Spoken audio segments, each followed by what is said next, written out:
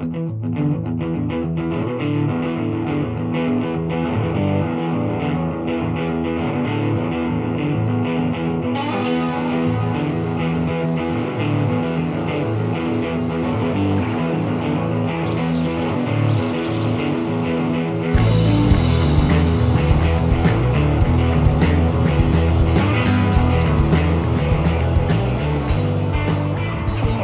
to this week's episode of the Three Man Booth Podcast. I am your host, Hunter McGoy, and I'm about to be joined by Adam Howell here in spirit in just a few minutes. He had a chance to sit down with Austin Mannix and just have a chat about the world and life and times of an independent wrestler like we like to do. So I'm going to drop that in here for you in just a minute. I will give you a fair warning that Adam got to experience the fun of recording these and had a little snafu, so there's going to be a very abrupt edit that you're going to hear here shortly. And so apologies for that, and I'll have Adam explain that once he joins me for our standard show. Ask that you give us a follow on Twitter at 3MB Podcast. Give Adam a follow on Twitter at Adam Howell 3MB. Give us a follow on Instagram at 3MB Pod. As always, we appreciate you listening. Like, rate, subscribe, review. Please just download. Don't listen. I like the joke as I stole that from the Fantasy Focus podcast. But definitely appreciate you guys listening. Enjoy the interview with Austin. When Adam and I get back together, we're going to discuss... big thing we're going to discuss is the Dark Side of the Ring with Chris Benoit. And our thoughts on that, and as you'll hear several times, fuck Chris Benoit. But it was a great show. I highly recommend the Dark Side of the Ring series, and hope you enjoy Austin's chat, or Adam's chat with Austin Mannix. Good gravy. Tongue doesn't want to cooperate with the brain today. Anyway, thanks for listening, and hope you enjoy the show. Ladies and gentlemen, this is Adam with the Three Man Booth Podcast, and I am here with the Measuring Stick of Violence and Cutthroat Austin Mannix. Austin, how you doing tonight, buddy? I'm doing good, man. How you guys doing? I'm doing well. I'm too scared to ask. I'm going to ask anyways. Why did you get the nickname Cutthroat? Well, like any good moniker or nickname, I feel name is not so much something you come up with as something that has been given to you, and that was the case. That's just how a guy years ago kept making comments about my style of work and my, what I'm looking for here, aggressive nature, and just kept saying, you're pretty cutthroat. You should go by Cutthroat. And so eventually I just threw it, see if it'd stick, and it did. So I just kind of always keep rolling with it. It's quite terrifying, so it works well for you, sir. I think that was the intention, so I guess all works out. And I forgot to mention in your intro, I apologize. Austin is the Rockstar Pro Intergalactic Champion. Congrats, by the way, sir. Thank you. I appreciate it. Much deserved. Just, a little long overdue, but, we're finally here, so. Hard work pays off, brother. Yep, that's true. That's 100% true. I mean... that's a place where you're going to put a lot of hard work in, and then, when you get the ball to roll with it, it's a good feeling. For sure. A question we always like to ask the guys first. What drew you wanting to be in the wrestling business? My answer is probably the same as so many others. As a kid, I liked it. As a younger kid, not really so much was into it. Didn't really know a lot. Would see it here and there. But then as I got into my early teenage years and, going into the Attitude Era, the whole larger than life, guys like The Rock and Stone Cold and DDP and, even some of the older guys, Hogan being, Hollywood Hogan, just more captivating with the NWO. And he was a better heel, in my opinion. What's that? Hogan was a better heel, in my opinion. I think he was. It depends on how you look at it, because if you're looking at, what a good baby face, what a top baby face, the pattern of one should be, then you'd identify that with Hogan. And then you could say a very similar thing to, heel Hogan as well in that same regard. That's how good Hogan was. And with all that said, I was never drawn to him as a younger guy. He was never one of the guys that I didn't like, babyface Hogan. I wasn't into the good guys. But it was really around the Attitude Era that I really started getting more involved and into it. And from there, went on to do, backyard wrestling with my friends, as a lot of us did. And What was your I ended backyard up, character? I gotta ask. oh, Jesus, we were awful. Yeah, I was just talking to another one of my friends about this a couple weeks ago on the road. When I first broke in to the wrestling, I got in with a group of guys from Clash out here in the Detroit area. And so one night we came over, and he was showing us, their backyard tapes and all that. And, they're showing us all these things from, back when they were, teenagers and kids. And, to my surprise, when I'm watching it, these matches are still kind of starting out with a little bit of structure and a little bit of psychology. I didn't really know exactly what you were doing, but they had a pretty good idea. And then I showed them mine, and we just would grab weapons and start hitting each other. Like, we had no idea what the hell we were doing. We would just grab weapons, and that's how the match would start. And we'd migrate over to a trampoline and hit a few moves, that we knew. And we didn't know what the hell we were doing. So, We've all been there, man. We've all been there. it was a little different. And, honestly, like, my character was just basically, if you rolled Tommy Dreamer and Taz and maybe Sandman up at the time, I had these like track pants that said FTW on them. I think I wore like a Dare, to keep kids off drugs shirt as an ironic statement of sorts. And then just, taped my fist up and went out. Did you carry a kendo stick, which is your signature now? Did you carry one? I did at one point. Yeah, it wasn't a real kendo stick. I think it was like maybe a broom, a stick handle or something. Yeah. Or we found like a bunch of I think one of my friends did try to make one of his own at one point. And it sucked. It was probably way worse than Lucy is. But yeah, I think we did. But it was anything. I carried a stop sign. I remember that for a long time. I had commandeered a stop sign and would carry that out with me. And yeah, it was brutal. I don't recommend anybody ever doing that or watching that. Any children listening, go get trained professionally first. Yeah, definitely go get trained. Learn how to do. I mean, I messed my back up before I even got into wrestling officially by doing that dumb shit. So. So we're fearless as kids. We don't know any better. No. Is there a specific wrestler that kind of inspired you when you were younger? More as you were training, I should say, and developing your character? Yeah. When I watched wrestling for, just not just the entertainment factor, I did, I obviously as I became more of a fan, got more into the in-ring stuff. And, you go down through all the cliche guys of course, the guys that were awesome, like Jericho still is awesome. Benoit, Forbidden Name, guys like he's those, still one of the best wrestlers in the world, regardless of what happened. If you're looking at and you're talking about that time frame and all that, you had so many. Like, I was actually just watching with my youngest son throughout the last couple of days, some of 2001 and 2002, because there's so much good talent in those times when everything merged and all those guys being around. That it was just, a crazy talent pool of who's who. And, you look at any guy in that time frame, and a lot of those guys were just coming into being like some of the best of, their in-ring career and stuff. So, of course, the guys like Jericho. But, I mean, as far as, like, guys that I mold myself off of or I look to more for inspiration, as far as my own career, it would probably be, Jake the Snake is one of them. It's like an array of characters. It's kind of taking like a little bit from, all these, guys with different personalities, even like Randy Orton, certain tics that he has or things that kind of, gets the creative juices flowing for, who I want to be or my personality or stuff like that. Stone Cold, of course. I mean, you can see that all. So they kind of got, heat for that. And basically it came down, though, to his truth just came to them and was willing to bury all that. He just was, everyone needs to go get trained and get trained the proper way. It doesn't have to be my school, but it has to be a reputable school or a school, that actually trains people. And so once we got smartened up, we all went and did that. And that's how I found out about it. More so was when all that kind of was coming to the surface, and I found out who Truth Martini was, and that he had the school and he was the guy to go to. Or, you went over to Scott D'Amore or, a few others, but that, those were the guys.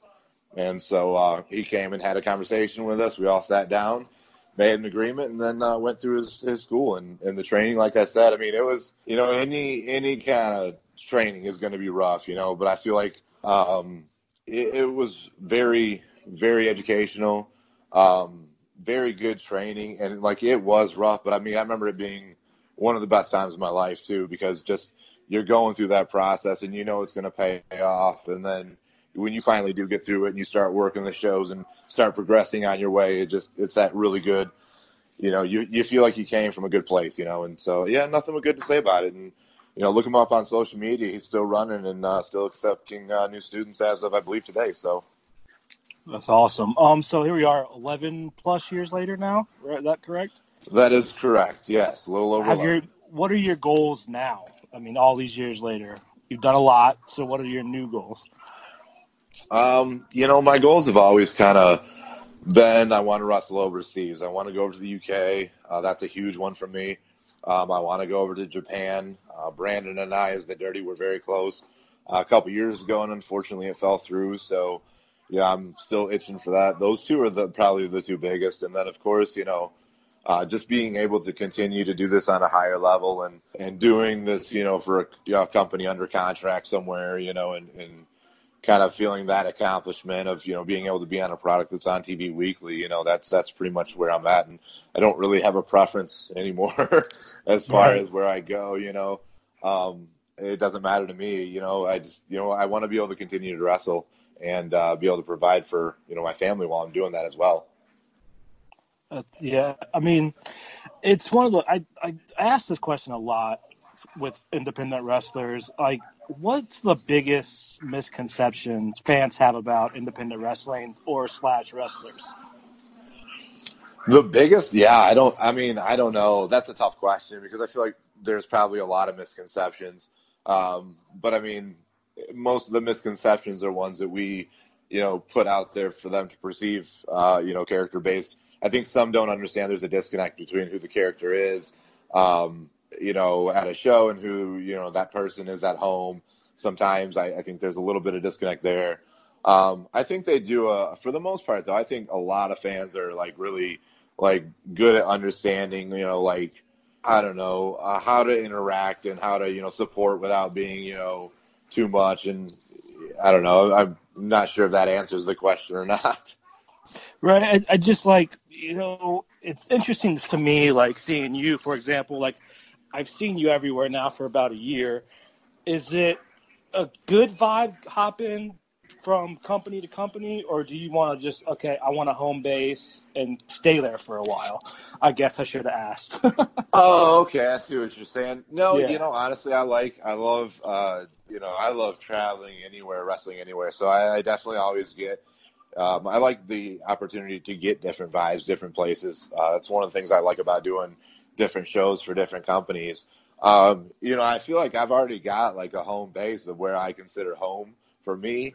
And no matter where I'm, going as far as, if I were to sign with Impact or Ring of Honor, or pretty much anyone besides AEW or WWE, that I would still continue to go back to these places and wrestle as, much of a full-time basis as, as I would, as I'm not contracted or whatever. So I feel like I've got a good home base, but I like going to other places. I like feeling those different vibes and, the different energy and the different fan groups and stuff like that. That's part of what we do, why we do what we do.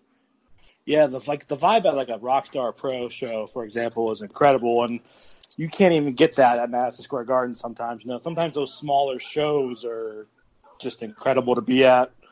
Yeah. Go ahead. No, I 100% agree with that. Sometimes, and it seems crazy to some or, weird to some, I guess, but, even doing the bigger shows, sometimes those small, intimate, grimy Fight Club feel shows, like, for me, are some of the most hype. I mean, some of those Rockstar high pay-per-views, and when the crowd just shows up to have fun and go wild, are some of the craziest environments, and that's what I love. The crazier the crowd gets, the crazier I'm going to get. That's the louder how you that get energy booed feels. and kendo stick somebody, Yeah. the better you feel, right? Exactly, 100%. So with that, what's your best in-ring experience to date?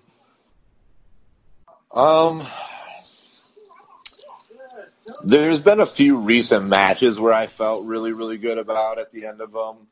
Winning the Rockstar Pro Championship obviously was one of those great feelings and great in-ring moments for me. It was an accomplishment that ever since the Dirty, unfortunately had to, dismember and disband, for me to have is, okay, well, I was tag champ with that, so, I need to progress on my own now, and now I need to see what I've got and what I'm capable of, and that's the goal. That represents you're the guy. And so for me, getting that and being able to achieve that was a pretty great feeling. Definitely a confidence booster for how the last year went for my career as well. So that was one of them for sure. And then I've got a couple as far as the tag team with the Dirty goes. I mean, the match with LAX and the Besties for Impact was one of them. That was And incredible. then That match was awesome. that match was one of our favorite matches to be involved in. We had several that we were very proud of and had a lot of fun in. But that one, and then our first one for Revolver and Impact in Iowa was very special to us as well. It was just pretty much a game changer for us. When that match, after that match. So those three are the ones that probably stick out the most.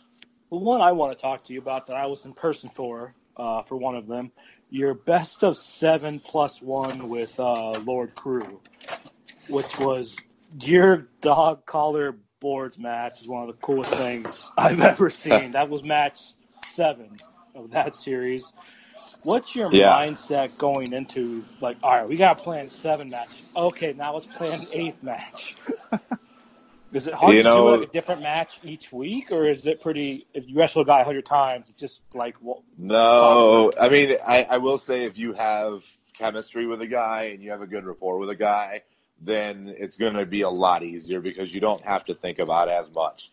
And that just kind of goes without saying, but it was very challenging, which I loved. That was probably the thing I loved most about that whole series was it was challenging.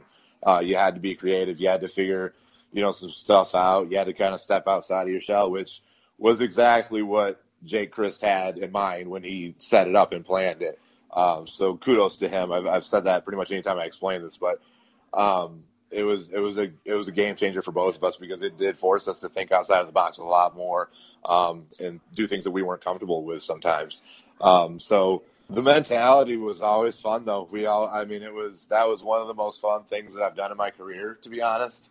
I loved everything for the most part that we did, and we had a blast with it, and crowd really ate it up and loved it, and it really, I think it did exactly what it was designed to do, which was help elevate both of us coming out of it too. So the Crew is honestly, I've said this, one of these things I've said a million times too, but I'll fight Crew anytime, anywhere, any company. Like I'd love to take that all over the place because we always throw down, together for sure. So yeah, you guys beat the holy piss out of each other. When you walk out of a bar, you step in a man's blood, it's a good night of wrestling. I'm pretty sure it was we yours, definitely, if I'm not mistaken. we both definitely spilled blood. I think I spilled quite a bit in that match specifically. I think I was busted open pretty good. I think I have pictures. I'll have to send them to you. They were pretty brutal. With that, what's your worst in-ring experience? Oh, Favorite question of mine. That's, I've got two, I think. One just was morally brutal. The other one is more just personally embarrassing. I'll tell that one first. So I worked for War Wrestling. I've worked for them for the past, I think, 7 years or so. And back in the day, they used to have these fair shows where we do 3 fair shows, Friday, Saturday, and Sunday. And then it would always coincide with one of the XICW show in Detroit's dates. And we would have to literally come back on right after doing that morning fair show and drive down in time for XICW. So the long story of the short is we were basically drinking this entire weekend. Of course. So this is about day 4, and I'm not feeling good. I think in the match I had that morning, there was a point to where I cut the guy off and told him I think I might die. or puke. I'm not sure which is going to happen. We end up finishing the match and going home. So I'm driving back, and we get to Detroit, and I'm working a match with Rhino, and I'm also the light heavyweight champion or the light XICW heavyweight champion at the time. And so I'm having this match with Rhino, and the first thing that goes wrong was he hard whips me in the buckle and comes to give me a mini gore. And when he does this, I'm pretty positive that I shit my pants. And so I take the shoulder tackle, and I tell the ref, Brian Gorey, to go tell Terry, hey, give him a minute. He's going to check because he thinks he shit himself. And so I didn't want to check. I laid there for what felt like forever. It was probably like 2-3 seconds. Finally, I kind of give myself a little, okay, nope. All right, I actually didn't. I thought I had, but I had escaped it, and I actually did not. But my stomach was feeling pretty rough right at this moment. So I end up finishing the match, and then the next thing that happens is I get told to stay out there because another guy is coming out to basically hit a move on me and pin me for my belt in like 3 seconds, and I have no idea what's going on. I just feel like death. Guy comes out, hits it, whatever, and apparently because I couldn't make a future date for them going forward for some reason, I don't remember exactly what the thing was, they decided to take the title out. So it was just a really rough entire match, from thinking that I pooed myself to then just getting beat after I beat Rhino in 2 seconds with some guy's move. But hey, wrestling. The second one, and this one was a little bit more morally demeaning. Same place. It was XICW in Detroit. And I get there, and we had, again, doing one of these double shots, this time not hungover, though, or nearly as bad anyway. And they tell me I'm working with P.D. Williams. And I'm like, okay, sweet. And first we were, scheduled to be on the show third. And then somehow last minute we got moved up to we're opening the show, which, okay, good, that's fine. Except for Petey's not there yet, and it's getting closer to showtime. So I'm still a little younger in the business. I've only been in probably about 5 years at this point, 4 or 5 years maybe. And so I'm kind of a little nervous. And so finally I just get finished changed, and we've got maybe 20 minutes left, and Petey shows up, starts getting his gear on. We talk about the match for maybe 5 minutes. We go out there. Match starts. I'm freaking out. And forget everything right off the bat. Didn't remember a damn thing, and tried remembering a few things and got it back for a second, and then totally, I don't know, again, just blanked again, and I don't know what happened. It was like I just shut down completely, and I was like, I don't know what to do, and I just told Pete, sorry, I'm so sorry. And so he finishes it. We go home, and I just was befuddled. I get to the back, and I'm just I don't know what happened. I never forget shit. It's weird. I just blanked out completely, and this was that was super embarrassing. And luckily he was super nice about it, and we talked for a bit. And even Martini came up to me and was just I don't know what that was. That was different. Hey, just listen, blah blah blah. And I just felt like a total shitbag, and that was probably one of the worst moments I've ever had in the ring, though. You'll love this question, then. This made Aaron Williams pop a few months ago. What is your oddest fan interaction? Oh, God. That's everyone's reaction, and I can't wait to hear. Well, because I'm sure as you're processing that question, they're thinking, well, most of these I don't think I'm allowed to tell on any kind of forum. If you listen to old episodes of my show, brother, you'd be surprised. Oh, man. Oddest interaction. Ooh, I don't know. I get so many of those. How do you categorize that? It can be weird, creepy, overly creepy.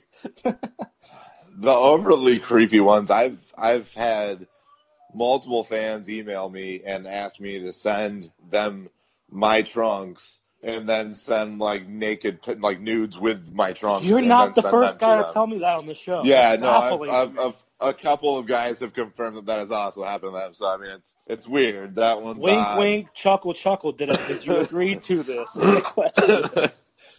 No, I We did all gotta not. make money, brother. I get it. Like now, luckily, I guess as I get older, I have to like run down the process of like, all right, is this something that I ever want my kids to see? Like, no, probably not. I'd rather not have to pay for that therapy. So let's just let's go back and figure something else out. I think you know what I'll categorize it more in generally with I think the most odd interactions with the fans I think that I deal with are the ones that like you don't really ever talk to besides every now and again that you'll see them at a show and then they will like just tell you their life story and have conversations with you like you hang out with them every day and it's like I don't know what to, like it kind of makes me feel awkward because I don't know how to respond to that maybe and I'm awkward in front of people sometimes but it's just the generalization of I guess it's a like I try to think of it like that we're approachable enough that they feel comfortable talking to us or you're that kind of person that people feel comfortable talking to you so like that's cool but at the same time I just don't ever know what to say and I'm not really a good people person so I'm just kind of okay that's great. That's why you're One a of good heel, those. man. That's why the heel thing works. It's because it's a little natural for me. I I'm know. not I a saw you. huge I saw you fan want to fight of the whole people. crowd 2 weeks ago at Ides of Mars, so that's good. Yeah, I You offered mean, to I'm fight the pretty whole much. crowd. Yeah, no one ever wants to take me up. I don't. I'm just trying to I have a don't think good anyone's that time. stupid, man. Unless someone tried to jump the rail on you, I would Well, never do that. Michael Maxwell, if you know who he is, he's dumb enough to try. He's dumb enough. He got a little handsy with Lucy about a month or so back, and then yeah, he's ballsy. How I'll tell you dare that. He's him? only How gonna dare do him? it once though. I tell him he crossed that guardrail, I'm gonna crack his goddamn skull. Oh yeah. Welcome to the business. Yeah. So, last real question before I ask you about normal things. What's your You've had a great year. What's your favorite moment so far in wrestling this year? Your whole career, it can be anything. I think right now, man, you said this year or the whole career, man. If I'm talking about the career, the three that I listed earlier are pretty much the same as far as that goes. If I'm talking just specifically this year, 2020, it's definitely winning the Rockstar Intergalactic Championship and being that representation for the company of being the guy. That's right now. That's the goal that I'm the most proud of right now, and that's the one that I am, you know, sights are focusing on to really, make it and make it something. Awesome. Now, I just want to know Austin, the person, the nice guy, or you can be a heel too. You're from the Detroit city. You're the Detroit Madman. I have to ask, me being from Columbus, Ohio, are you a Michigan Wolverines fan? You're goddamn right, I am. God damn it. Now, how does it feel, my Buckeyes tapping that ass? I try to just try to think of the present and the now. It is what it is. At this point, we're just as baffled as the rest of the world. I don't know what to say anymore. I mean, Do you eventually, I get feel like mad it's anymore, or do gonna. you just expect it now? I get mad. No, I get mad when, because like I said it the entire season going into that game, like the team that Ohio State was putting on the field was good enough to beat some NFL teams, in Justin my Fields is the opinion. man. Justin Yeah, Fields is a G. they look great all year, and so I'm like, you know what? We have a fighting chance in hell, but that's about it. But all I want to see is a fight. Like if they fight and they don't give up and roll over and get trucked, okay, you know what? Fucking win or lose, I don't give a shit. Show me something. And then we get trucked. And it's not like I don't even get pissed at like, hey, we got beat by Ohio State again. It's just like, okay, this happened again. And there's nothing that changed. And it's just more frustration with our own program of like, Is what that the on hell? Harbaugh, or is that on players, or what is that? You know what? I don't know. I don't have an answer for that. Like, I think it's in part in people that are put in the position to coach. I think also some of it's on him. I think the blame has to go to everyone at this point because it's something the players aren't doing on the field, but it's also the preparation from the coaching staff and the head coach too. So you're kind of throwing a lot into that. So they've made a few changes this year. We'll see. I don't have I don't have high hopes for it, but I at least 10 want and to 2, see what. 10 and 2. I mean, if we go 10-2, one of those losses one of those tens has to be Ohio State. It has that's like I don't even care if it's a 10-2. I don't care if it's a winning season as long I care if it's a winning season, but it has to include beating Ohio State at some point, or at Now least you showing have my something, number, doing so you something. can text me if that actually happened. Well, It's been I was sad, man. I want competition, man, for these playoff committees, and putting up yeah 70 on you guys does not work yeah out. It does not help. Just beat no Notre Dame no. for me, please. You got to beat them, those assholes. We'll see. Nothing's a given anymore. I don't know. But, we got a lot of different looks coming into this year too with the quarterback situation, which I'm kind of excited for. There's Anything's better than Shea like Patterson, man. I like Shea. I just think Shea took a little too long to progress, and I think Shea Yeah. still would do Shea things. Like he was. They said it best at. I don't remember. I don't remember who was commentating the game, but they said it best is Shea Patterson. When he's on, he is on fire, and he's on. But as soon as he's off, he can't. It's like it took him 3 quarters to get back on in that game. It's one of those things. So. Look at that, your depth chart. Your quarterback, yeah, you're right. Your quarterback situation may be better this year than it has been the last few years, hopefully. Yeah, there's big hopes for McCaffrey. Minton, same thing. They both came in with a lot of hype, and it's a little different than the hype that I think Peters came in because that kind of went through a weird process. And these guys, it's been known since they've been there that they are going to play, and they could be game changers. If McCaffrey's anything like his brother, that could be a really good thing. It just depends. It depends on how he's progressed and how he comes along. It's amazing to see in Harbaugh's first year what he did with Jake Rudock, and then he's kind of struggled to get that out of anyone else. Yeah, because he had John O'Korn and Peters for a second. Spade. He's been through a carousel. Spade, yep, which was awful. Sorry, yeah, that was bad. No, he was really bad. Yeah, the years those guys played, man, O'Korn and Spade, I just was like, Jesus Christ, what the hell? I don't know we're not going to win any big games with these guys. And you know what? Honestly, I think in those guys' credits, they were playing as hard as they can. I just don't think they had what it took to be that guy for that team. It's just crazy. Like O'Korn was freshman of the year at Houston. Abdul comes to you guys, completely shits the bed. I don't understand football sometimes. I don't understand. Yeah. Different competition, yeah. I guess, right? No, I agree. It's frustrating, especially if you live in the state of Michigan. It is. I mean, along with pretty much every other sport right now, but I mean, football especially is real frustrating. As far as yeah. Are you a Lions guy then? Yep, I sure am. I'm a Bengals fan, so I can't even talk shit. So it's okay. Yeah, and I like other NFL teams, of course, but it's just something different. Like I can't hey, this team is my team. I've never lived in the city, and it's just strange to me. So I'm like, I'm still a Lions guy. It just is what it is. Stafford's got to go, man. That dude's got to go. I don't know, man. I like Stafford. I think he's one of the toughest quarterbacks in the league. I think he's good. He takes a beating every year. I'll give him that. He does, yeah, and that's the problem. You want to get Stafford on, you got to give him some time. You got to get him because it's either we've got some receivers and he's having to make these big plays, or finally we might get a little bit of a running game, but now we're throwing cold to receivers. We're never piecing it all together for him with that offensive line that's holding the line back and giving him time either.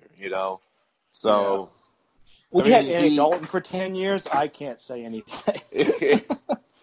I mean, yeah. And you got to look at his numbers too. The guy puts up numbers. He's a player.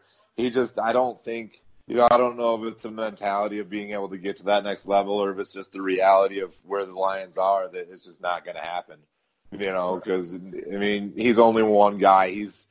It's hard to say. I honestly I've always been a Stafford guy, so that one's hard to see but he's getting older, so.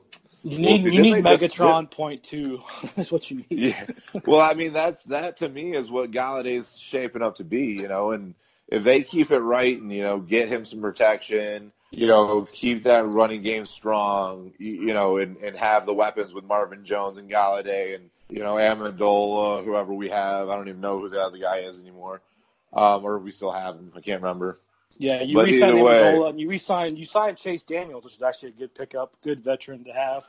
let's see another guy from the Patriots. I feel like we just signed half of the Patriots. Yeah, you signed half their defense. I know that much. Like we get rid of Slay because we don't want to give him an extension because he's older in his 30s.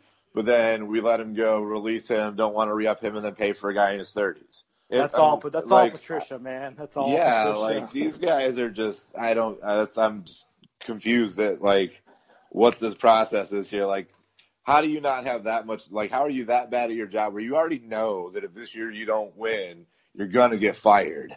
So, yeah. Especially in Detroit, they're not as patient as they used to be. No, I mean, to be fair, it should have already been done. And maybe and history has told us that, this thing could take a while, but they had the past Detroit has re-up talent, basis though. for 1 year. It shouldn't take that long. It shouldn't take that long, in my opinion.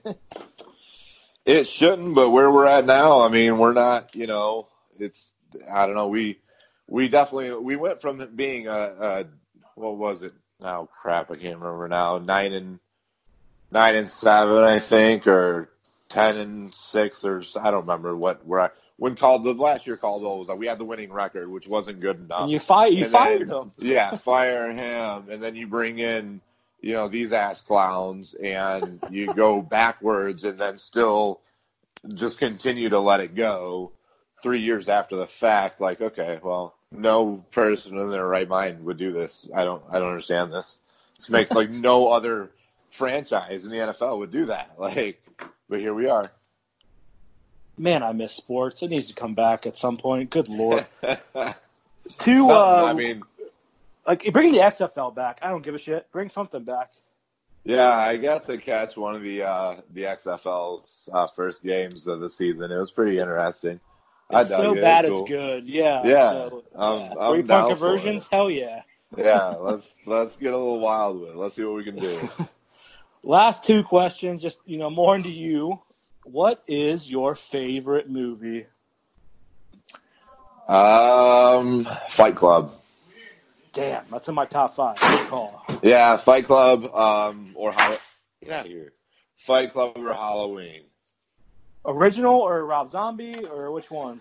The original. Although I did love Rob Zombies, I thought it was really good too. But the original just hits a little differently, You have a Halloween tattoo, don't you?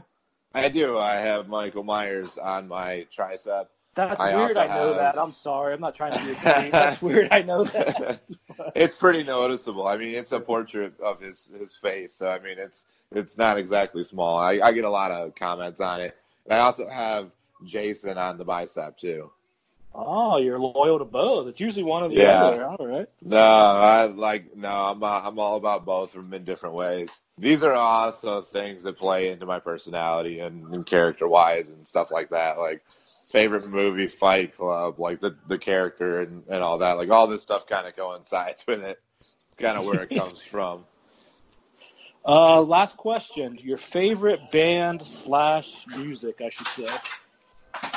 Favorite band would be Slipknot and / Stone Sour.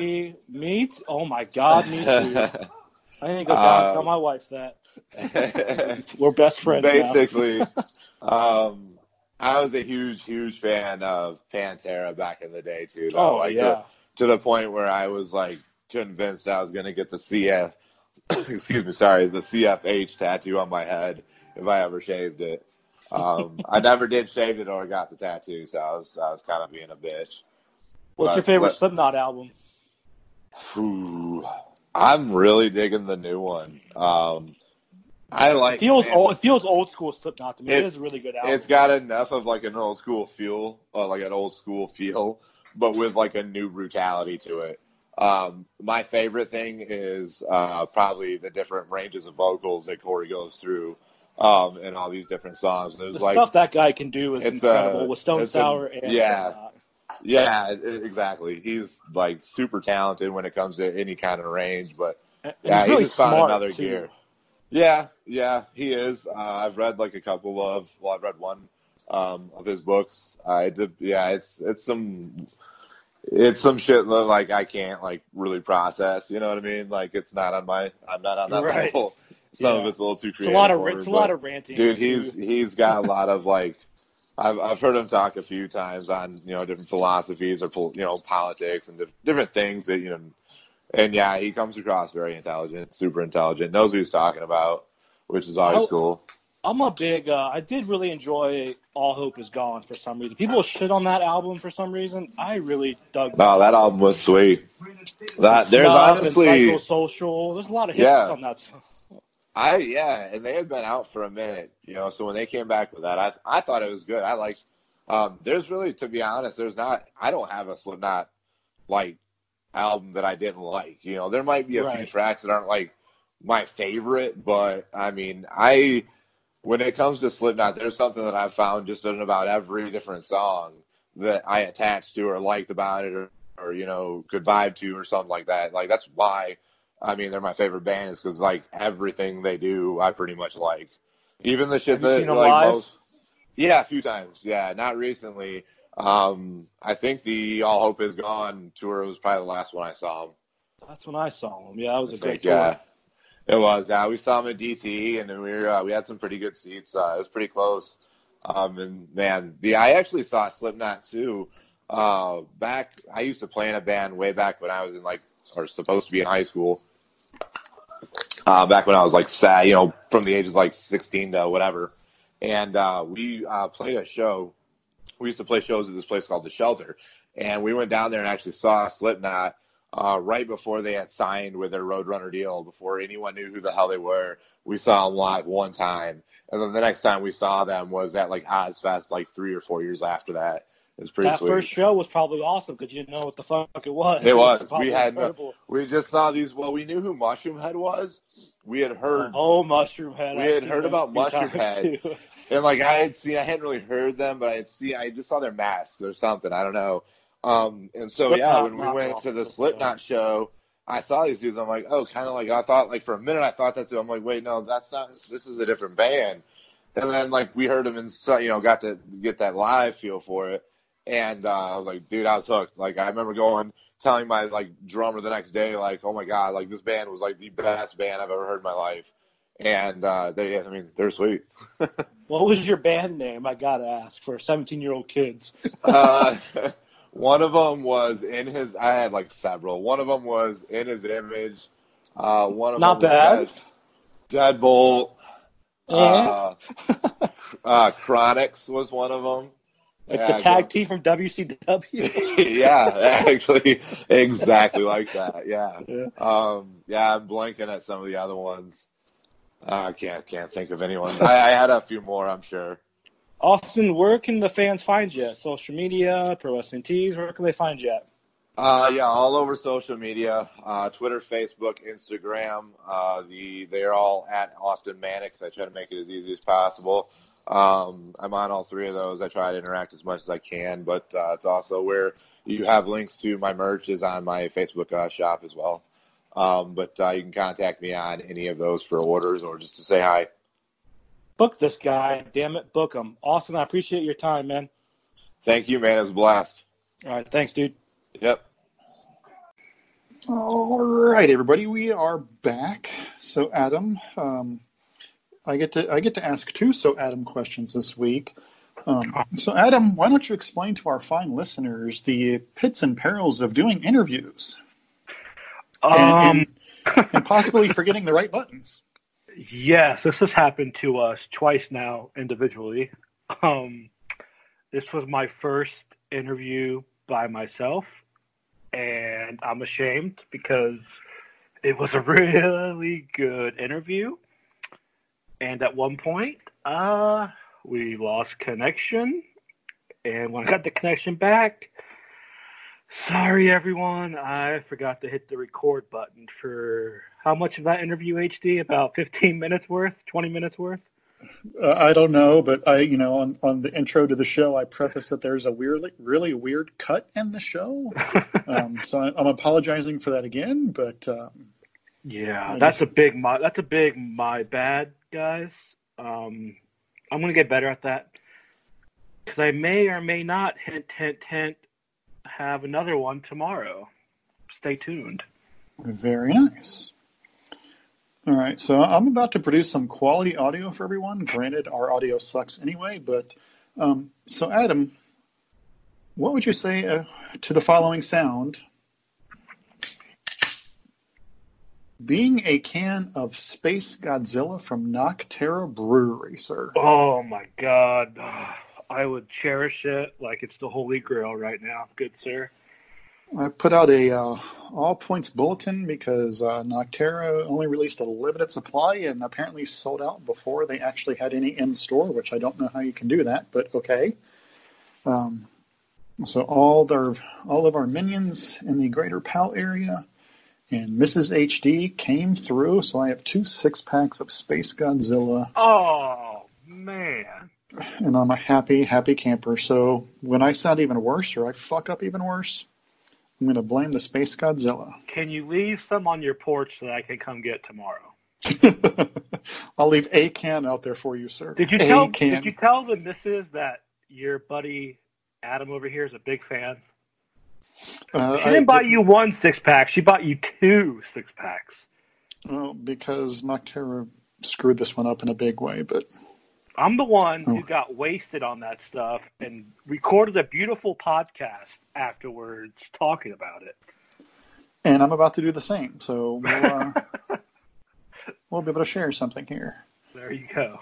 Damn. All right, so obviously you have to hit Mania because it's the big thing, and it's coming up here in a few days. And who would have thought? Yeah, man. There's just... Man, and the worst part about it is that there's apparently more to the card that's about to change on SmackDown on Friday, which is just fascinating. They should have just canceled it, man. Take the hit, reschedule it or just like, this is so bad, buddy. But hey, man, Vince McMahon doesn't job to anybody, including a national pandemic. So I shouldn't laugh at that, but that was good. Yeah, man. I don't. What's the point, man? It's gonna fucking change in 2 days. The only thing I want to watch, man. Only thing I even care to watch, like maybe 2 things, is Drew and Brock. That tag team match changed, so I don't care anymore. Nope. I do want to watch AJ and Taker because Taker's promo on Monday was fantastic. When he called AJ Alan Jones, that got me to pop. Question for you about that before we jump into it. Sure. Do you think is Taker gonna be Biker Taker this weekend, or will he be Will he be Mark Calloway, essentially? I don't know, man. I got strong Biker Taker vibes from this. He said Big Evil. I know at least once. Right, and then he talked about the Triad. That's what piqued my curiosity. Oh, people are going to interfere because AJ has Gallows and Anderson. I think Taker has some people up his sleeve. Okay, so who are your guesses then? Because I obviously have one. Aleister Black, okay. A big one. I'm gonna say I've been on that for a while now, so I agree with you there. Damian Priest. Ooh, better Baron Corbin taking over the mantle as the new. Oh, he's way better than Baron Corbin. Well, that's why I call him better Baron Corbin. Man, that's a good call, man, and that's better than fucking played out Kane. Yeah, Mayor of Knox County. That's gonna look real bad if he shows up at Mania during the pandemic, buddy. That looks real bad. So, God, man, you know what? I didn't even have Damian Priest in my thoughts, and man, that's think about it. They're in Orlando. Going to be in Orlando, right? So yeah. He's right there. He's living there. So, hey, man, you want to earn a Mania? If you're going to have fucking Austin Theory on the card, you got to have Damian Priest. Man, that's... Or the War Raiders, maybe. There's a few options there. But... Well, if it's not Aleister Black as one of them, I'm going to be really upset. I think I've already resigned myself to that fact. If it's not Aleister Black as one of them, I'm going to be really, really annoyed. Does Taker go into a managing role at that point if he's creating this group? Is my question. No, man, he'll be. Or is this a passing the torch thing to these guys? I eventually. don't even think it's a passing the torch because we fucking know next year at WrestleMania, Vince is going to do whatever he can to drag Taker into another match. Yeah. I mean, like, if you want to, like, the whole darkness thing, it's got to be Aleister and Damian. Like, it's not even close compared to anybody else. Nope, not at all. Not even close. I'm going to be very wrong, and I'll tweet about it, but, you know.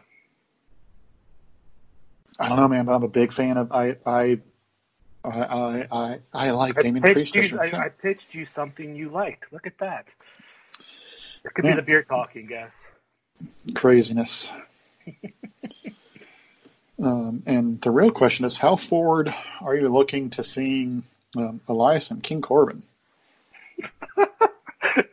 Didn't I text you about this last night, I think, or day before? Yeah, the other day. I know we texted about it recently. My God. Yes. Oh, I don't care. Like, if that's not a filler, if that's not Dino Bravo versus Brutus Beefcake at Mania 5 or whatever, then I don't know what is. Like, do they have any story going whatsoever? I haven't watched. Do they have any story going?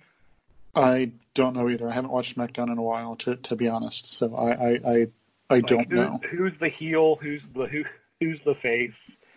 You know Baron Corbin's going to win. You know that's a fact. Yeah, I don't care. That's all I can say. This WrestleMania turned the shit, man. Real quick, let me tell you. Yeah, dude, in a big way, man. I had an idea for Goldberg when we know Roman now has pulled. Mm-hmm. I was gonna pitch to you. Why wouldn't they just throw Cena and the Fiend in there with Goldberg? That's a better story. Am I right? Yeah. Fucking Braun Strowman. Yeah, I mean, yeah, it is, but because you know Goldberg's not getting Strowman up in a jackhammer. You know that's not happening. Yeah, definitely not. But man, who the fuck knows, man? I don't know. On to some better things that I know we will enjoy. We've been mentioning the Ohio Wrestling Alliance presenting Fight for Pride on Saturday, June 13th. Providing this pandemic shit is over, or at least slowed down, or we can go out and hang out with people in public. Started to announce some of their first competitors. Myron Reed is returning. Gary J is returning. I know we both like both of those guys.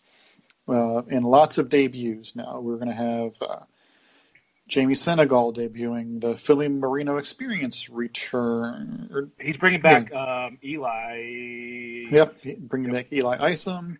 Can we just get a him and Myron Reed rematch, please? Justin, no, man. If you're listening. Well, I know Ace Perry and Slade Porter were the others announced so far. No matches, obviously, because it's still super early.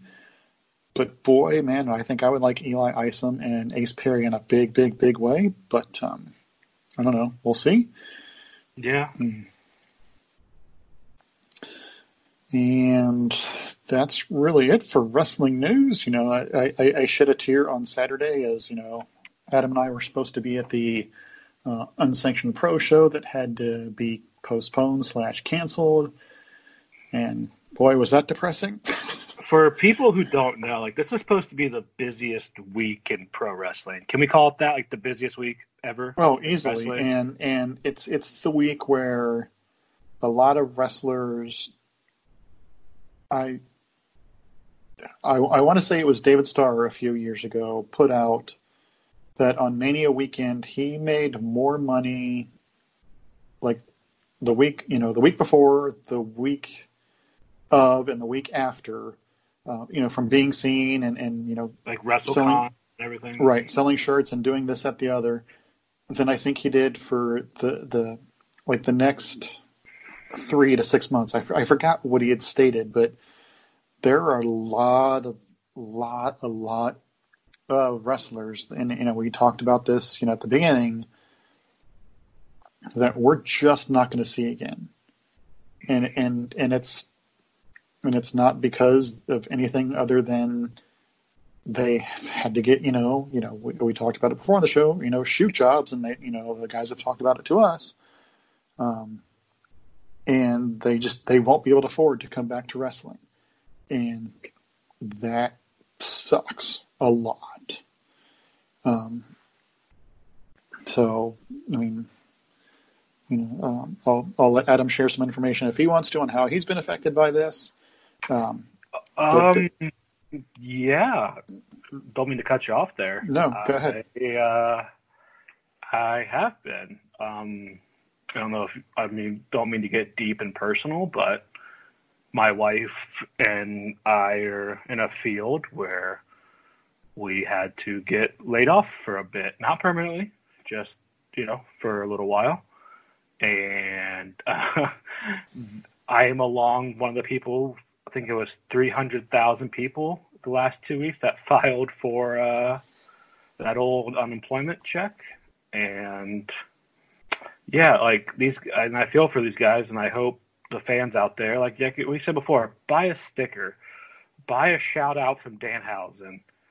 I have a really good friend in Aaron Williams. Like, go buy the dude's shirt, like Boone and Cobain and Crash. Like, there's a lot of good dudes who are being affected by this. Not just us normal people, we're all getting affected by it in some way.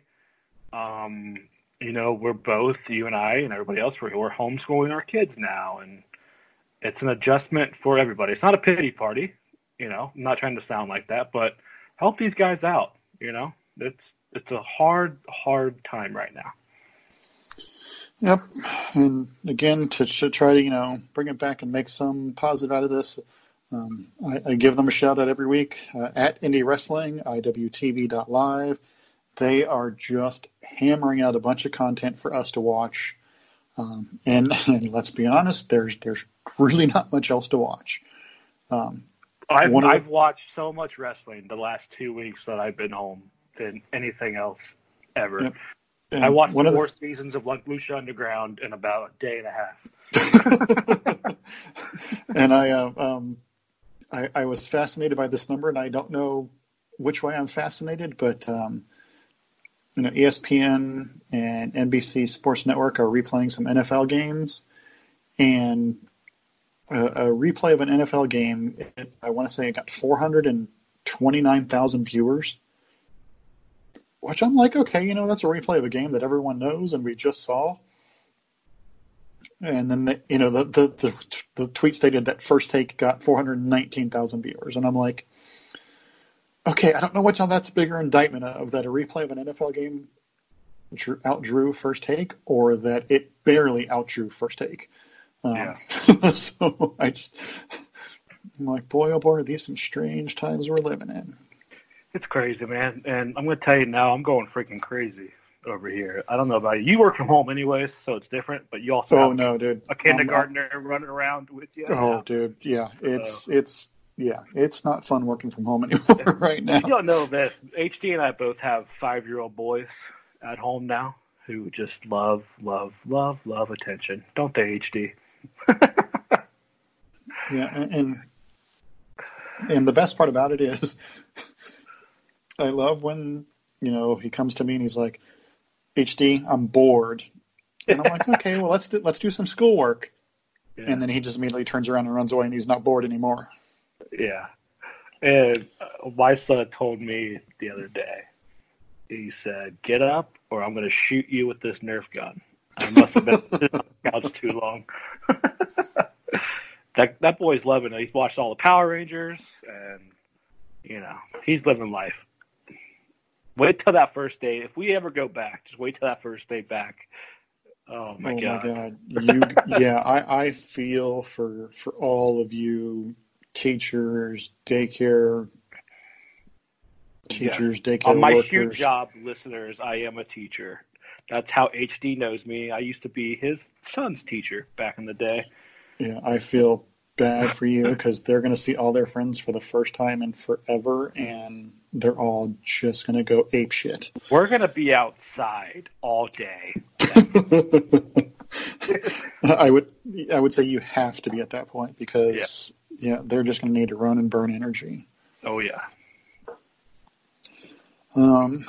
As you can tell by Adam and I bantering back and forth, we have no real game plan for this show because there's just not anything happening. But something that is happening, and I'm sure many of you have watched the series, and if you haven't watched the series, go on to on the Vice channel on YouTube TV, and Dark Side of the Ring is a great series. Did you watch this week? I did not watch the New Jack one yet, no. I don't know if I'm going to because I find New Jack to be an incredible fucking asshole. And yeah, you shouldn't watch it then. Because I don't think they're trying to glorify them, but some of the comments and reviews I saw on it just said that, you know, even shooting New Jack's still working. So I'm just like, okay, yeah, then I don't need to watch that. Like, dude legitimately threatened to kill somebody in a ring and then tried to kill somebody in the ring and then accidentally did kill somebody in the ring. He totally admits to wanting to kill him. Right. On camera. Like that fucking idiot. I mean, just, yeah. And my bigger question is, why are you on a fucking scaffold 40 feet in the air if you know this dude wants to fucking hurt you? Like, I understand. The backstory on that is, if people don't know Vic Grimes, he's a wrestler from ECW and XPW, the Baldies. He and New Jack had a match in ECW where he cracked New Jack's skull open. It was an accident, but in the interview, New Jack says that Grimes never called to check on him. So, yeah. And he held a grudge for a year and a half until they had that scaffold match. And knowing that New Jack is a crazy motherfucker, don't you think it would be in your best interest to say, hey man, whoops, my bad? Yeah. Yeah, I know. But the one in particular that I want to talk about, and I was cringing when this was announced, like, on how are they going to do this? 2-part episode on Chris Benoit. And I was really, really, really apprehensive that they were going to try to paint Chris Benoit in a good light. And thankfully they didn't. These documentaries have been, from what we all know about, you know, some of the people involved, and you know, we've talked about the Gino Hernandez one, we've talked about the Bruiser Brody one. They've done their work, and it's not just, they're not basing their documentaries or episodes based off hearsay. They're getting people who were involved.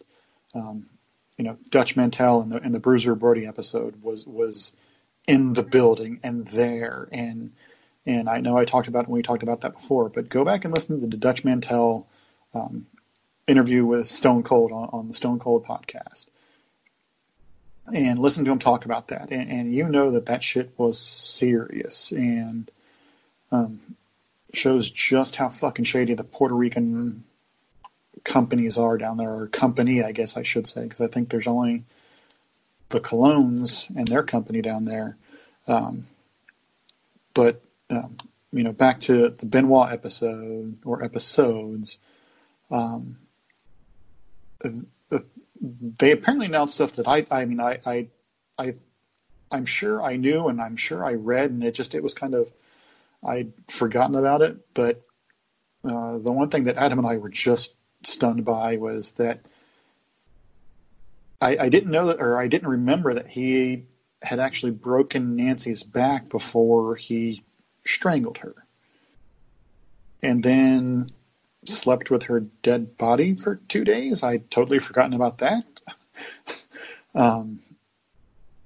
Yeah, but I wanted to find a positive in this, and my positive is that, you know, Adam and I have talked about our love for Chris Jericho just being a great, you know, a great worker, a great speaker.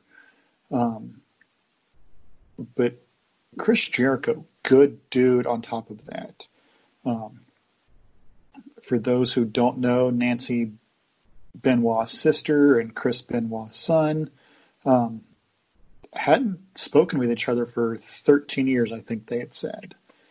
And what was stated in the documentary is that Nancy's sister did try to reach out, but someone in the Benoit family, and she wouldn't name names, and kudos to her for that, just said that they had said that, David doesn't want her around. And, when David mentioned that to try to, to his mom or his granddad, that, he wanted to try to get a hold of Nancy's sister, they're like, oh, she doesn't want to have anything to do with you. And the fact that it took someone 13 years just to say, hey, man, what about this? Do you guys want to see each other? And the fact that Chris organized that, again, I mean, Hall of Fame dude already, but just even more so in my book now. And it was great to see David Benoit's face when he talked about his Aunt Nene, and it was I just when he talked about that, like his face at that instant, it was a 10-year-old kid getting to see his aunt again, and his face lit up. Granted, he's an adult now, but it was cool to see. And some of the more of the information that we got, and the great work that Chris Nowinski is doing with concussions and CTE research, and talking about that, and like that Benoit had actually talked to him about how many concussions that he thought he had, and so many that he couldn't even count. And when they actually, got a chance to get Chris Benoit's brain, just the amount of sheer damage that was done, and Chavo Guerrero talking about the damage that that has to be done to his brain, and what his brain looks like. And it was just it's just so well done. And if you get a chance, again, go on YouTube, because Viceland is great, or Vice, not Viceland, but Vice is great about putting them out next day or two. For those of you who don't have the channel or other means to watch it, it's out there for free. And one of the other things that I didn't know, or maybe I just had glossed over or blocked, I didn't remember or know that Eddie actually died in Chavo's arms. And boy, was that scene just a gut punch. And then you hear about, what was it, Adam? 2 days after Eddie's funeral, they're making everybody fucking fly to Europe. Yeah. No, afterwards, right? Wasn't it like right after? Or maybe it was. I'm pretty. Yeah, it was. Like they went to the funeral, and it was either that night or the following morning. They had to pack for Europe. And can I just say one thing about this whole thing before you carry on? Fuck the WWE about this whole. Actually, that's right where I was going. So good segue. If you think like anything with me and HC talk about this, that we're condoning anything that Benoit did, no. If you think that, then like Jericho said in the episode, turn it off. Turn us off. If you think we're talking about anything like that, we're giving our opinion on something that affected the wrestling world, affected everybody. Now, I say fuck the WWE, because David Benoit at the time was, how old was he? 10, 11 years old when this all happened? Yeah, he was a young kid, yes. Think about that. A young kid not only lost his stepmom and his little brother, he lost his father. Okay? Do you think WWE even said, hey, David, we're sorry? No. Yes, it was terrible what Chris Benoit did. Absolutely terrible. But the kid lost his mom and his brother as well. You don't think WWE could at least made a phone call or, hey, man, like, we'll help you set up a college fund or just do something for the kid? But no. When Vince McMahon came out on Tuesday and said, we're never going to mention Chris Benoit ever again, that also meant the Benoit family and Nancy's family. And good for David for saying fuck them too, except for Chavo and Jericho. So that's all I got to say about it. So perfect segue. So yeah, as Adam said, fuck Chris Benoit. I'm still of the mindset of fuck him. There's a great Paul Heyman clip out on again YouTube, where someone asked him about Chris Benoit, and he pretty much said that it was like fuck Chris Benoit, and then someone in the audience you could tell was like got upset or offended by that, and he's like, no, fuck you too. At that evening in that house, one person had to say over 3 people's lives. He's a murderer. That's right. Right. Nancy didn't get a choice.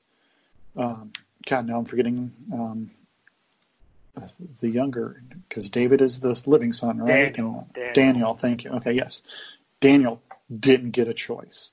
So yeah, fuck Chris Benoit. Fuck the WWE. The fact that David Benoit didn't do anything. He was a 10-year-old kid. You don't think billionaire Vince could have been like, David, I want to help you? Like, what the fuck, man? Like, I get you don't want to talk about Chris Benoit, but there's other people affected by it besides the fucking WWE. They went on smooth sailing after that happened. Right, and because they went out that Monday night and made a tribute show and tried to shine a bright light on Chris Benoit, and then the news comes out, pretty much while the show's on air and into the next morning of what really happened. And, Vince starts off SmackDown with, his name will never be uttered on our air again. Fine.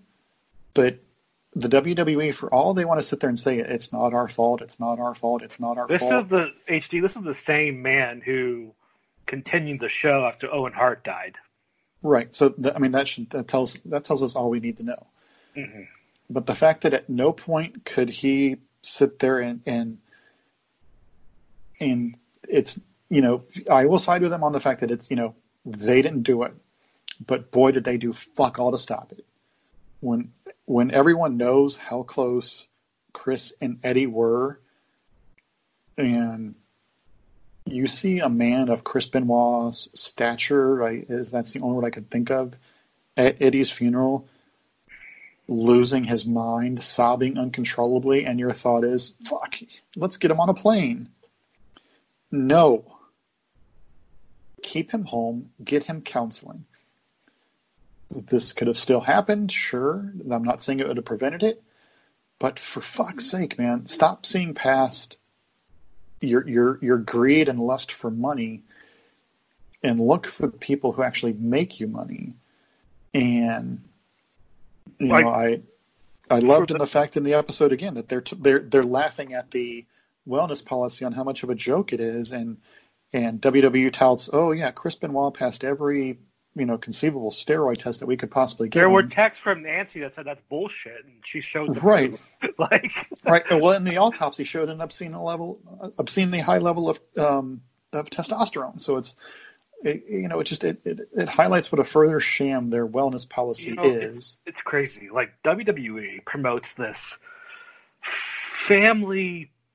We're a family atmosphere. We're this and that, and I would love to have a sit-down conversation with Vince McMahon and be like, explain to me all these reasons why you're not a shitty human being. You know what I mean? Like, We're talking about Owen Hart, the steroid trial, Bret Hart, Chris Benoit. Covering Jimmy Snuka murdering his girlfriend or wife or whatever. Or Jerry Lawler possibly being a pedophile. Like, there's a lot of things out there that Vince McMahon wrote a check and everything went away. Is that a good way to put it? Oh, of course. I mean, but that's any rich person, but... Right. But you run a multi-million-dollar company that's supposed to, like, hey, kids, follow your dreams and be a hero, but you got that shit happening behind the doors? How are you not a shitty human being? You know? Like, I watch WWE because I like wrestling. But I had not watched it in a month, and I feel fantastic about it. All WWE I watch now is on Twitter. The little clips on Twitter. So, all right. So along those lines, how much more live wrestling do you think AEW and WWE are going to be able to put out before the state of Florida actually shuts down for once? Oh, dude, I don't. That's a good question. I don't know. Because we know Connecticut's on a lockdown, so they can't bring them up there to the Titan Towers or whatever the fuck it is now. Florida's going to put out a warning soon, or a stay-at-home warning soon. What I read though is AEW's got a ton of shit in the can, so they're in a good spot. But WWE doesn't have anything beyond Monday Night Raw apparently. So, like, all I'm saying is to you people, the very few listeners we have, there's other wrestling out there. There's a lot of shit in WWE that's like, man, it's not worth it. And that's fine. You can watch it, you can love it, you can hate it. But you got to know all the facts about this. It's not all they say it is. Look about all the guys who left. Luke Harper said, did you listen to the Luke Harper podcast at all? Not Luke Harper, God, Brody Lee podcast? Jesus, I'm losing my mind here. That's all right. I have to tell Mrs. HD, Luke Harper, so she knows who I'm talking about. Yeah. He said on Jericho's podcast, I went to his office 3 days a week for 6 weeks, and every time he went in there, Vince McMahon was eating a fucking salad and laughed at his ideas. Laughed at a grown man who wants to work. He said, I will work house shows. I will do this. Just book me. And all he got was a laugh and a ha-ha, goddamn pal, and showing out the fucking door. That's the kind of guy that's running this multi-billion-dollar company. If it's even worth that much anymore, I don't know. Well, with the stock market crashing and my 401k dying, it's a beautiful thing. Damn it! I'm gonna walk to the kitchen and get a beer. You keep going. I'm on the line still. All right. But again, just really well done. They didn't romanticize Chris Benoit in any way. So good for them. Good for Chris Benoit. Or not good for Chris Benoit. Jesus Christ. Fuck Chris Benoit. Good for Chris Jericho. David Benoit has my heart and my sympathy. I keep forgetting Nancy's sister's name, but she has my heart and sympathy. Chavo Guerrero, man, if I only fucking knew that Eddie had died in his arms, that dude would have had way more sympathy with me than he already does. But fuck. And then obviously Vicky Guerrero, nothing but love and respect to her. Just fuck. I mean, all I want to say is, Nancy Benoit, I love you. That's all I can really say. Yep, and I forget who said it, if it was Chris or if it was Chavo, but Nancy Benoit, Nancy, whatever you want to call her, she fucking belongs in the Hall of Fame, and it's she'll never go in, and it's a fucking shame, but she absolutely belongs in there. Revolutionary in this business, along the lines of, sensational Sherry Martel, along the lines of Miss Elizabeth. Before both of them, there was Woman, and just or Angel of Darkness, if you want to go way back. Yep, just a fucking tragedy all the way around. But good for the Vice people, or not the Vice people. I need to find out the company who actually does these documentaries. Well, Vice are putting on their television network. How about that? Yeah, but again, didn't romanticize them, and good. fuck Chris Benoit. I'll say it again. Fuck Chris Benoit. On that note, see if you can hear this or not. Here we go. Oh, the beautiful sound. Shout out to Noctera Beta Flash. Which is also good, by the way. But hey. It is quite tasty. All right. Where do we go from here? I'm going to continue on Chris Jericho love. The bit on AEW Dynamite last night. Jesus. And folks, we are going to have a Chris Jericho episode at some point in the future, too. Just like our love for, Chris Jericho just being a fucking genius. But what he said, get the hounds. Like, that was fucking fantastic. Release the hounds, and and the best part about it, like, you see like two good-sized dogs, and then you see his two ankle biters, and I'm just like, Pomeranian. It's like, God damn it! Like, I'm just like, okay, that's like me sending my two idiots out after somebody. It's the most ridiculous thing. But if you don't know HD's dogs, guys, they're characters. They're the bane of my existence at this moment in time. But anyway. But yeah, just the release the hounds and Chris Jericho being in a hot tub in leather pants. He's trying to recruit a freaking drone. God, drone. Good God, it was like, just come on. So absolutely fantastic. Yes. All right. So HD. And then Luke Harper in the fucking boardroom with the yawn as a sign of weakness. Brody Lee, damn it, Brody Lee. It's Brody Lee. Sorry, guys. Yeah, sorry. Yeah, see, I even did it myself there. Take a drink. I'm sure I'll probably do it only 15 more times until I can get Brody Lee ingrained back into my brain. Yeah. But just kicking the guy out of the meeting for yawning is just like everybody thinks that's just a bunch of made up bullshit. No. Read people's books. It's not. It's very true. Read people's books. Scour former WWE writers on Twitter, and when you see them laughing and enjoying it because they've been there, they know it's true. God, it's fantastic, and I'm glad AEW's got some more shows on the can, or at least more matches in the can. I'm looking forward to seeing what they do with this TNT Championship. Hoping they do it like a TV title, which would be dope. That's how you set up Archer and Cody. That's how you set it up right there. Yeah, man. Boy, this title screams. Give it to Darby Allin. Let him run with it. It just not yet.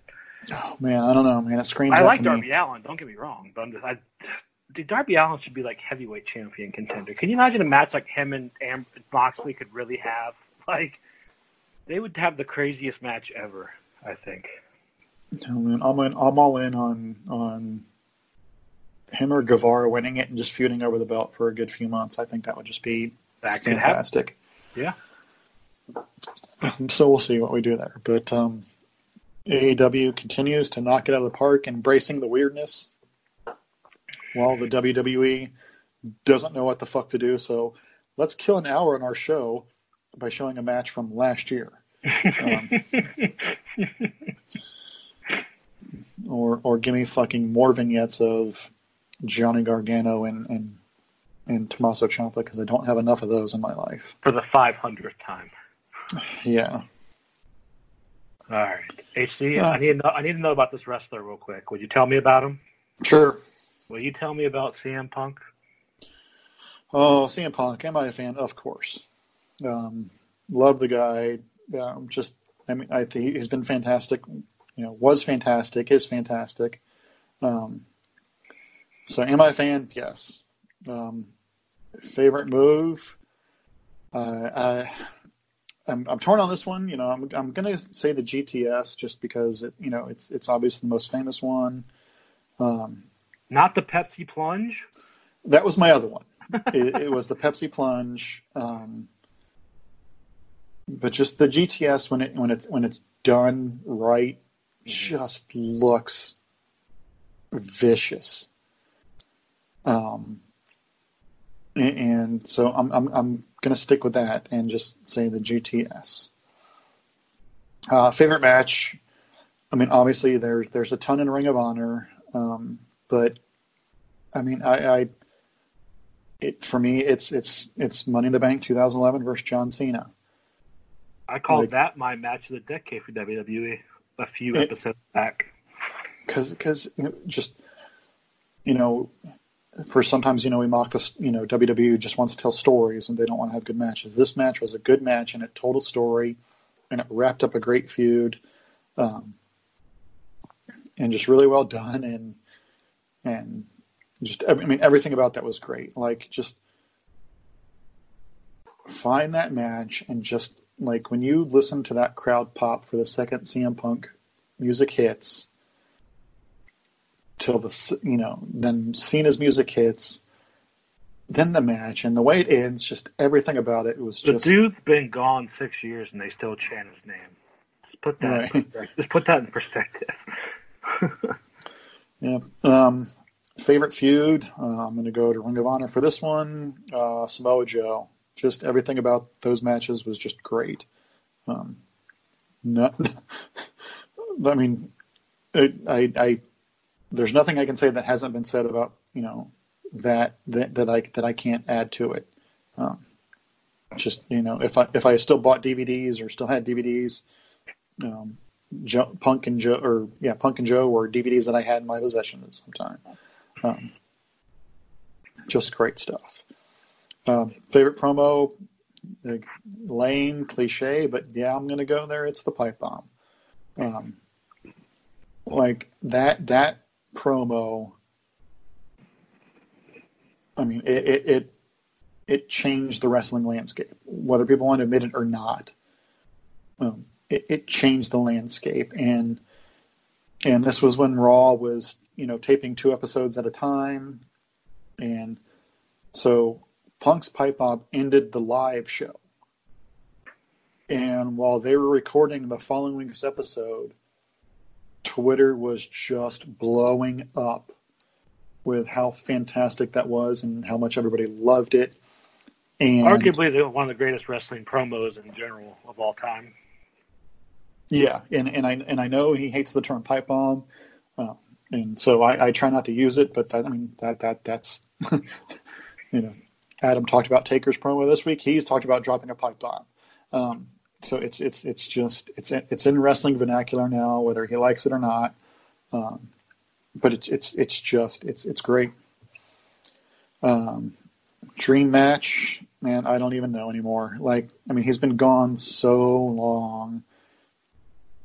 And through Ring of Honor, wrestled so many people that sure, I could say Omega, I could say Okada, I could say Tanahashi, I could say whoever, but I'm sure at some point he's wrestled him. But just for fuck's sake, I'm going to say Tomohiro Ishii, because Ishii, we've talked about before, that dude just adjusts his style and goes out and puts on 4-star matches with a brawler, with a high flyer, with a technician. Just anything that involves Tomohiro Ishii is always gold. So, yeah, give me that. Seen live, yes, many times. Unpopular opinion, he's not as good as he fucking thinks he is. He has, sure, he'll deliver a great match from here and there. But, I really get the opinion that he thinks he's just one of the greatest of all time, and I'm not sure he's one of the greatest of all time. Best in the world. Right, and at that time, yeah, sure, I'll say you're the best in the world at that time, but right now, I think I'd struggle to put him in a top 10 all time, and it's kind of that out of sight, out of mind thing, but yeah, he's not as good as he thinks he is. And let me give you one. But I just want to say, people, if you don't know Punk's heel stuff with the Straight Edge Society, go back and watch, please. That stuff is brilliant with the stuff he did with Mysterio and the Big Show. He's a great talker and easily one of the, to me, yeah, sure, a top 10 promo of all time, absolutely. Like the stuff with that, like having shaving the crowd's heads. I mean, I know there are plants, but still, and saying I don't drink, I don't smoke, and here's why all of you are going to hell for it, and I'm going to make a bad guy out of it. It was just brilliant, Yep. And I'm better than you because I'm straight edge. Yeah. Yeah. Because it's one of those things where just because you know that guy in real life and you know that guy's a jerk, and so it just added to it. So Adam. Yes, sir. Why don't you tell me about Hayabusa? Oh, the ace of FMW. Am I a fan? Hayabusa, everybody, is my all-time favorite. I'll say high flyer, Japanese wrestler. He's in my Mount Rushmore of wrestling. Way before his time. But you don't know what Hayabusa means falcon in Japanese, in case you didn't know. Am I a fan? Obviously. Favorite move? HD trivia question for you.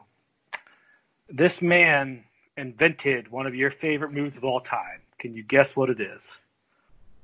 Holy crap, man. I'm not going to have a bunch of dead air here, so I'm going to say no. I obviously don't know what it is.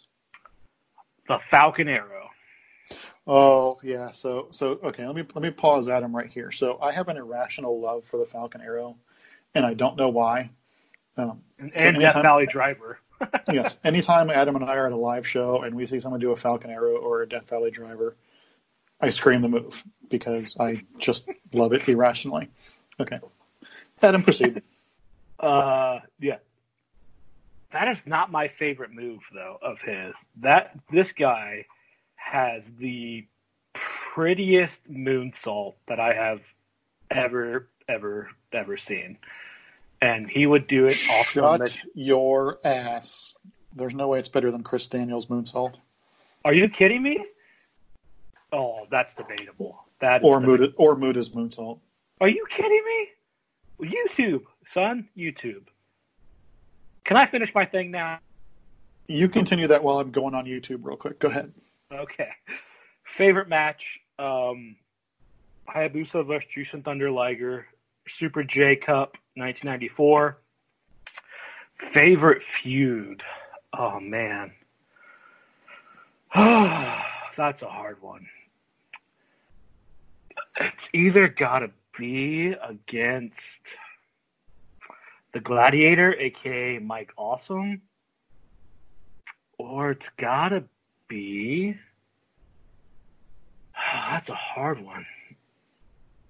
I mean, he's having good battles with Tatanka and Oya and Kuroda. If you don't know these guys, they're all FMW guys. Favorite promo?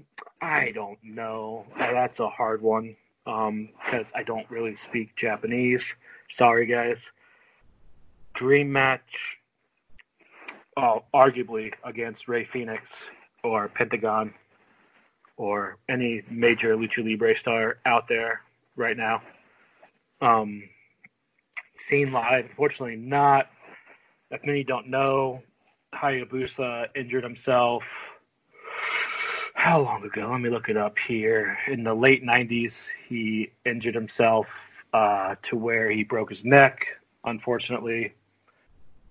And doing the moonsault of all fucking things and landed on his head. And he ended up cracking 2 vertebrae in his neck. And he was left paralyzed from the waist down from it. Terrible, terrible tragedy. He ended up passing away later. Gone too soon. One of the most underrated wrestlers ever. Unpopular opinion. He wasn't over in the United States for some reason. He did a lot of stuff for ECW and some independent promotions, and for some reason, he just didn't get over here, and I don't know why. Did you find the moonsault yet? I found a few of his Asai moonsaults in there. They're nice, sure, but No. You told me to shut my ass. Come on. They're nice. They're crisp, but like I can watch Kota Ibushi do a nice, pretty moonsault. I can watch. Respect the dead, HD. I'm not denying that it was very nice and very pretty looking. This but is just my opinion. This is my wrestler. I love Christopher Daniels, but okay, well, and that's fair enough, sir. Do you want one more? I got one for you. Yeah, you do one more, and I'll give you one more. And I think with our Mannix interview, that'll give us way too much time. But let's do it. Tell me about Kenny Omega. I'm not Justin Roberts. Sorry, guys. No, and that's only on Moxley. Yeah. Kazuchika Okada, Rainmaker. Am I a fan? Yes, absolutely. Favorite move? Actually, his spinning tombstone. I think is just fantastic. Wait, you shut your ass. It's not the V trigger. Oh wait, no, I'm sorry. I'm thinking. Why am I talking? I'm looking at my favorite match with Kenny Omega, and I see Okada's name, and I'm thinking Okada. No, sorry, Kenny Omega. Kenny Omega. I love the Koit's Wrath when he does that electric chair into a German. Yeah, that's good too. That's fucking dope. Sorry. It's no V trigger, but it's cool. Well, you'll see why the V trigger here in a second. Favorite match, just because I had Okada on the brain, obviously there, it's Okada at Dominion, June 9th, 2018. Whatever, 7-star classic, 8-star classic, I don't care, break the scale. That match deserved it, absolutely. Favorite feud, I'm gonna stick to Okada. Just the from Wrestle Kingdom to the build up to this, all the promo. I mean, the promos are my favorite promo. I mean, everything about this.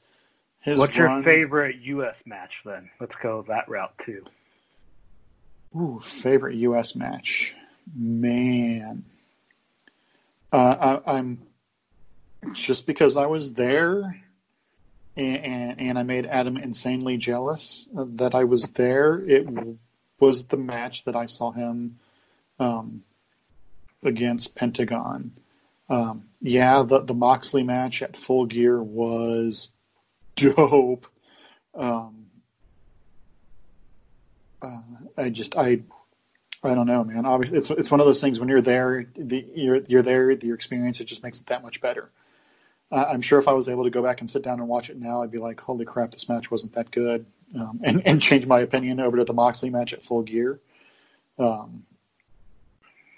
just, I don't know, man, everything about that, just again, when you're there, it makes it so much more enjoyable. So favorite feud, Okada, the promos, all the vignettes leading up to Dominion,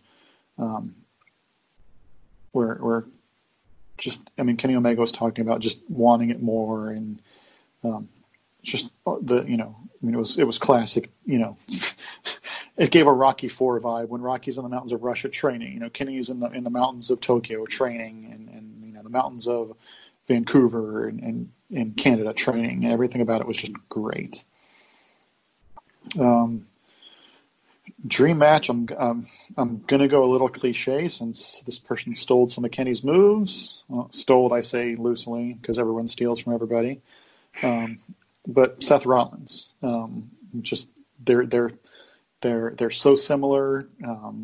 Both strong, muscle-bound looking dudes, but are friggin' gazelles in the ring too. They're Kenny Omega can run laps around Seth Rollins though. Oh, absolutely. I don't dispute that. But yeah, I think that's a lot of fans' dream match for Kenny and Seth at this point, and it's mine. I think they said in interviews they wanted the match to happen. I think like in separate interviews, but I could be wrong. Probably, yep.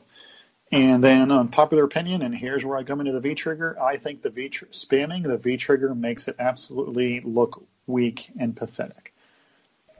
Like when you see one or two and it's into the ropes, so you get that nice rebound effect, and it sells the violence and viciousness of it.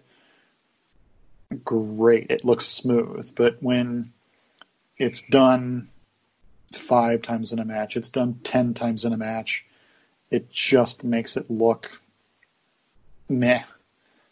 And so it takes me out of his matches when I see him spam the V trigger, and I just don't like it at all. All right. All right, Adam, let me give you one, and then we'll sign off here and wish everyone luck watching WrestleMania weekend, because you're going to need it. Tell me about, why don't you have all these Minnesota meat hogs shut their mouths and tell me about ravishing Rick Rude? And this is my opinion, okay? My opinion, people. So shut up. He is the best heel of all time.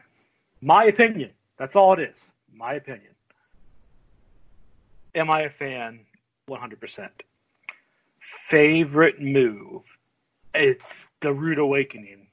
If you don't know, I think he had a different name for it in WWF, but it's a drop-down neck breaker. Is that what you call it in the wrestling terms? Or just a regular neck breaker? I think, well, probably reverse neck breaker would be my guess. Yeah. Favorite match? I loved his involvement with the Dangerous Alliance and Paul Heyman. So, War Games 92, or in the Steel Cage with the Ultimate Warrior from SummerSlam 89 or 90. Favorite feud? It's got to be Jake Roberts, right? I mean, cold-heartedly, 100% Jake Roberts. If you don't know the feud with Jake, Rick Rude did this thing in the late 80s in WWF where he would pick girls out of the audience to kiss. Is that right? Am I saying that right, HD? Yep. And he would, the one time, he picked this woman out of the crowd, and she kept denying Rick Rude. And he said, who's the man that's better than me? And she said, my husband, Jake Roberts. Jake Roberts runs down with no pants on to chase off Rick Rude. Really, really, really good stuff. Favorite promo? Anytime he said, let me take my robe off and show you what a real man looks like. Dream match. That dude has fought everybody. Dream match for Rick Rude. That's a hard one. I'm going to say, because I don't think he fought him yet, maybe The Undertaker. I think that could be good. I think Rick Rude would sell really well for Taker. Seen live, yes, but unfortunately it was WCW Rick Rude managing the NWO. Unpopular opinion.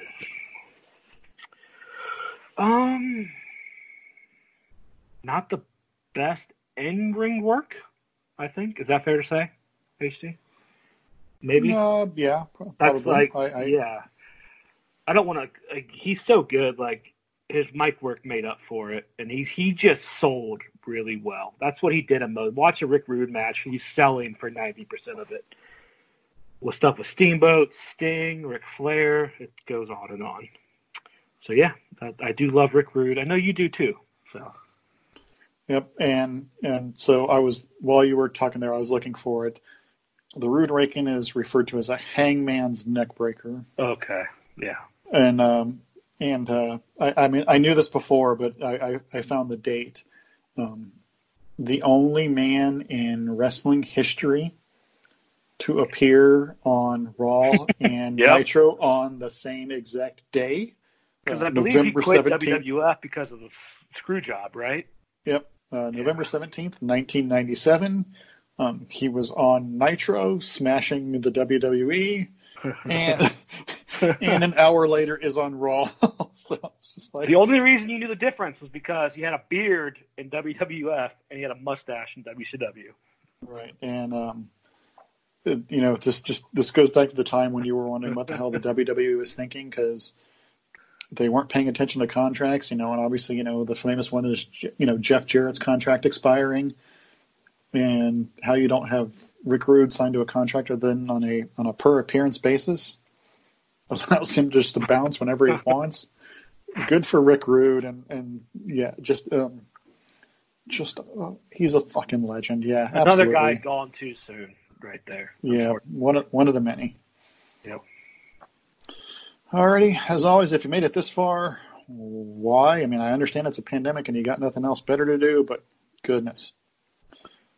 Anyway, if you did, we appreciate you. Shout out to Adam Stalker on Instagram, who is quite tasty looking, to be honest. Give Adam a follow on Twitter at AdamHal3MB. Give us a follow on Twitter at 3MB Podcast. Check out Adam and his handsomeness on Instagram at 3MB Pod. And I think that's it. And stay healthy, folks. Yeah, stay healthy and try not to go stir crazy like I'm about to. And as always, trust in Phil.